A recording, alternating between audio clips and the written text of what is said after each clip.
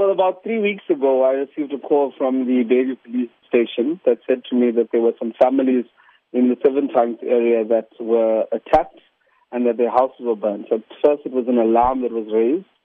Immediately I contacted the MEC for Human Settlements and the mayor, and we went out and did a site inspection, only to find that, yes, families have been plagued with criminals that have been attacking them. I would think that they may be guys that are on Munga sugars.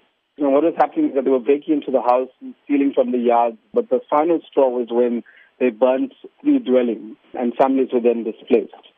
So the immediate action was to actually set up a committee which was set up in the Seven Tanks area, also for police visibility in terms of Metro Police and Bayview staff.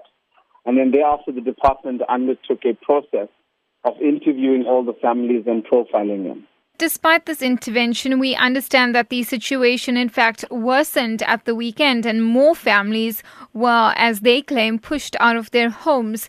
Do you have details about this? I have been informed by the chairperson of the committee that there were further attacks and that some other residents have subsequently moved out in fear of being attacked.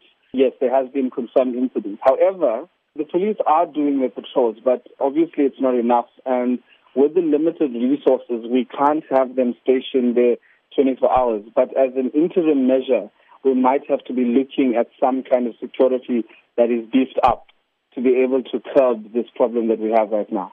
Tell us about the community members. How long have they been living there, and what's been the extent of damage caused to their homes? You know, I discovered when I went there that they've been living there all their lives. I would think for as long as Indians have arrived in South Africa, some of them have been living there. They have built a livelihood in that community because many of them live off the land. They are farming and they take their fresh produce to the Bangladesh market where they sell it. For them to now just leave and give up their livelihoods is quite sad. The extent of the damages, they've been stealing stuff. But I know that there has been some vandalism and looting, particularly to the units where nobody's occupying it. How do you intend assisting those families who have been forced to leave their homes? The Department of Human Settlements has undertook a profiling of each of the families. We have to decipher, what they would qualify for in terms of whether it's RDP, gap housing, social housing, etc., in terms of the income brackets. The department will make interventions in terms of if people want to be rehoused, how they are rehoused.